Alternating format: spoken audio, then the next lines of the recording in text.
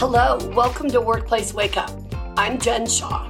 Every week, I spend about 15 minutes covering legal developments, introducing you to interesting guests, and providing some entertainment to start your workday. Today, I'm joined by Erika Frank, one of my colleagues at Shaw Law Group. Hi, Erika. How are you today? Hi, Jen. I'm doing great. Thank you. So today, we're going to discuss an important topic for employers, equal employment opportunity compliance training, better known as sexual harassment training, which always makes me think, no, we are not going to teach you how to do it. Exactly. We're going to teach you how to not do it or to report if you see it. And what's really important and a reminder to all employers is we are in a new training year.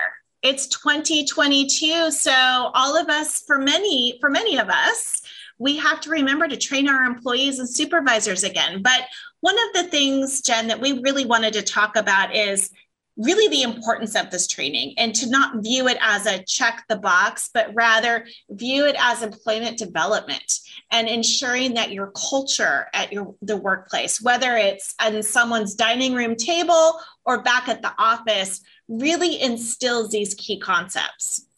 That is so important, Erika. And it's one of the reasons why we have, as one of our major practice areas, training. A lot of law firms do training as a loss leader, right? To bring in other work. Training is the work we want, right? We want to educate employers and employees about how people should be treated at work.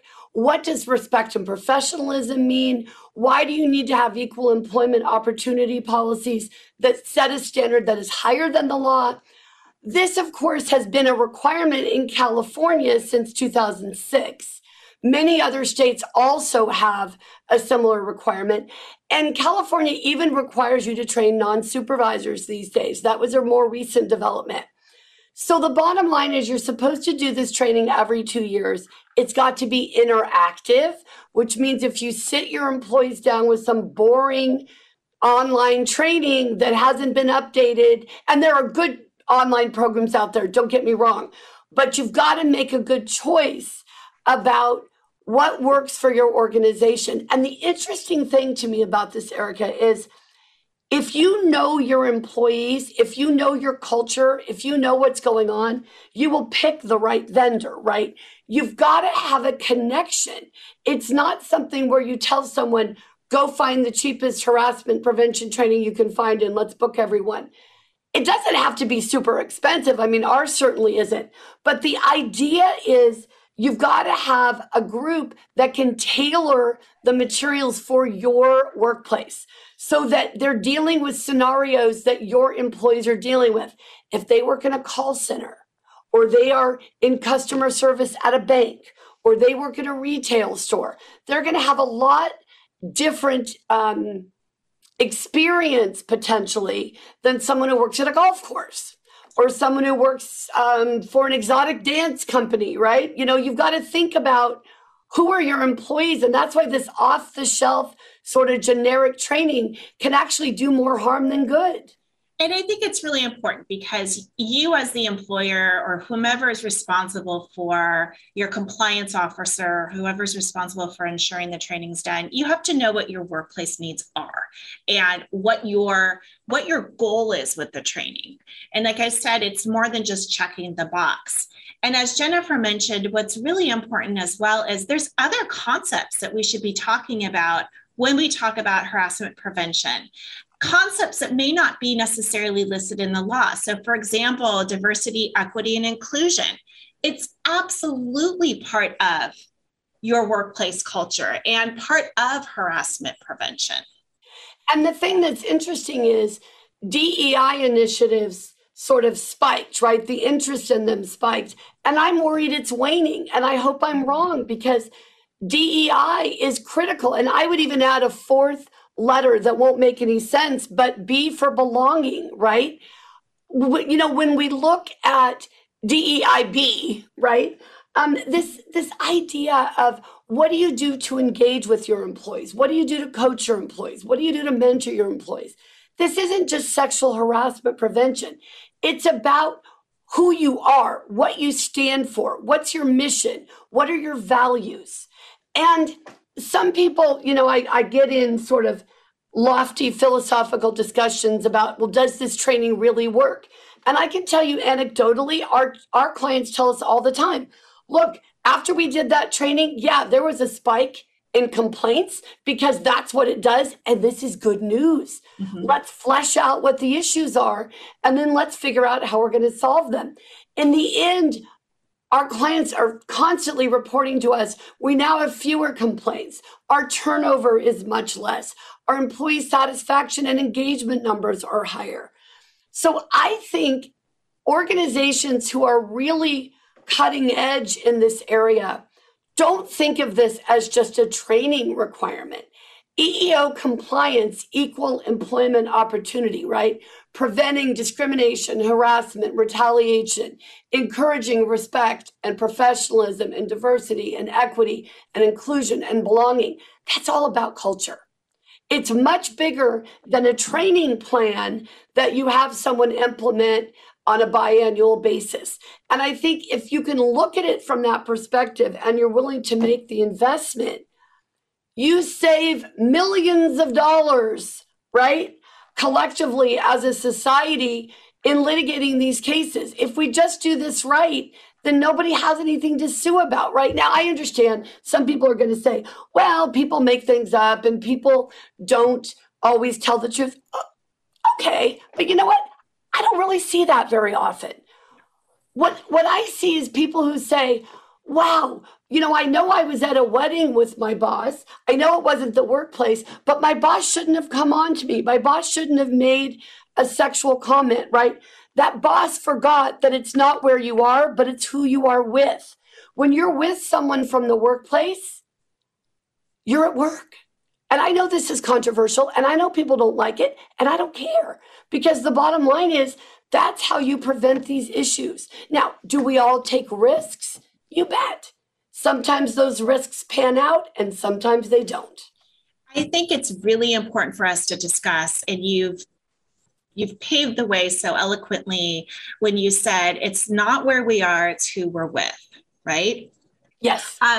Because we have something new that has been an offshoot from the pandemic, and that has to do with Zoom meetings, team meetings, virtual communication.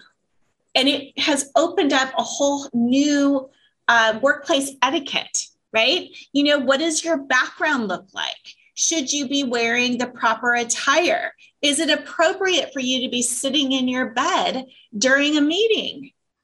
That's a big issue. It's a huge issue. Who's behind you when they walk through? And we've all, there was a news story here, I don't know, it was right at the beginning about a newscaster who was filming her segment in her bathroom. And I think she was talking about how to Zoomify your face, if that's even a word. And her husband was in the shower. And everybody saw the husband in the shower. I mean, how mortifying, right? And of course, that was not intentional, but no one seemed to realize that the mirrors and the way they were positioned offered everybody a show. So these are the kind of things that we have to really take into consideration and really weave into our programs.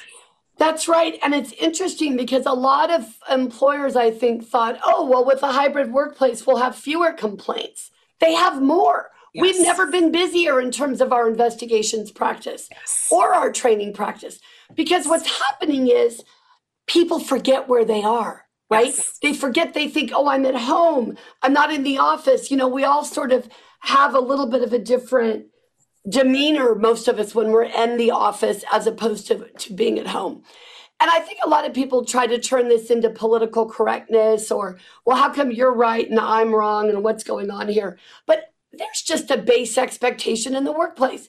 You're respectful, you're professional. It doesn't mean you have to like everyone. It doesn't mean you have to go out of your way to say hello to everyone. But you have to engage in respectful discourse. You have to collaborate. You have to work as a team.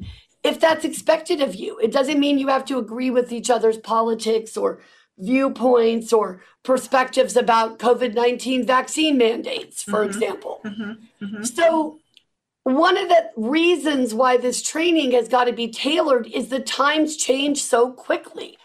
In the last year, we had EEO training that was more focused on Black Lives Matter issues. Then it was focused more on COVID-19, reasonable accommodation, religious exemption requirements.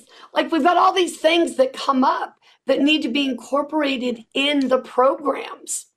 And a lot of folks just want to use the program that came out in 2010. Well, it's just not going to work. Well, it won't work for a number of reasons, right? 2010 is quite some time ago, and the legal obligations have changed, which is another reason why everybody has to make sure that whomever they're using, if they're using a third party, has a good reputation, is known to offer compliant training. And of course, that's something that you're going to hear us talk about all of the time, about the importance of knowing who you're utilizing. But as you mentioned, our training reflecting Black Lives Matter, it dovetails back to diversity, equity, and inclusion, and how important that is. And again, I know you're going to all hear me harp back onto this remote life and this hybrid life. It's hard. Yes, it allows for flexibility, but it means that we have to be much more proactive at including others. The whole part of the training is to remind us all to be inclusive and to belong, to Jen's point. That's so right, Erika. And, training is my passion, so it's easy for me to say this.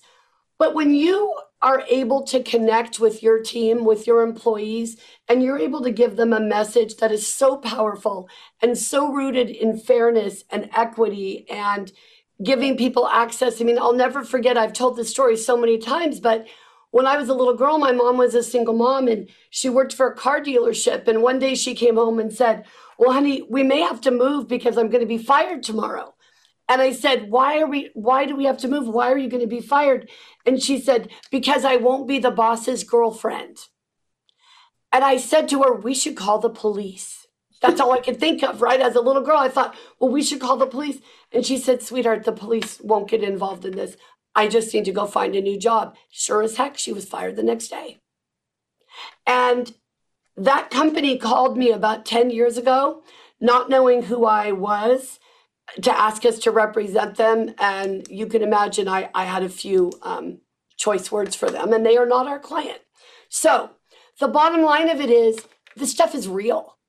It's real how people are treated. It's real how people can be ignored, sometimes even unconsciously, right? That's what unconscious bias is all about. So to wrap this up, Erika, it's not just a training requirement, it's a culture requirement, right? Yes, 100%. Well, thank you all for joining us today on Workplace Wake Up. Follow us on LinkedIn, Facebook, and Twitter, or email us at info@shawlawgroup.com. Workplace Wake Up, including its guests and hosts, do not provide legal advice in this podcast. Do not act upon any of the information discussed in this podcast without consulting a licensed attorney in your jurisdiction.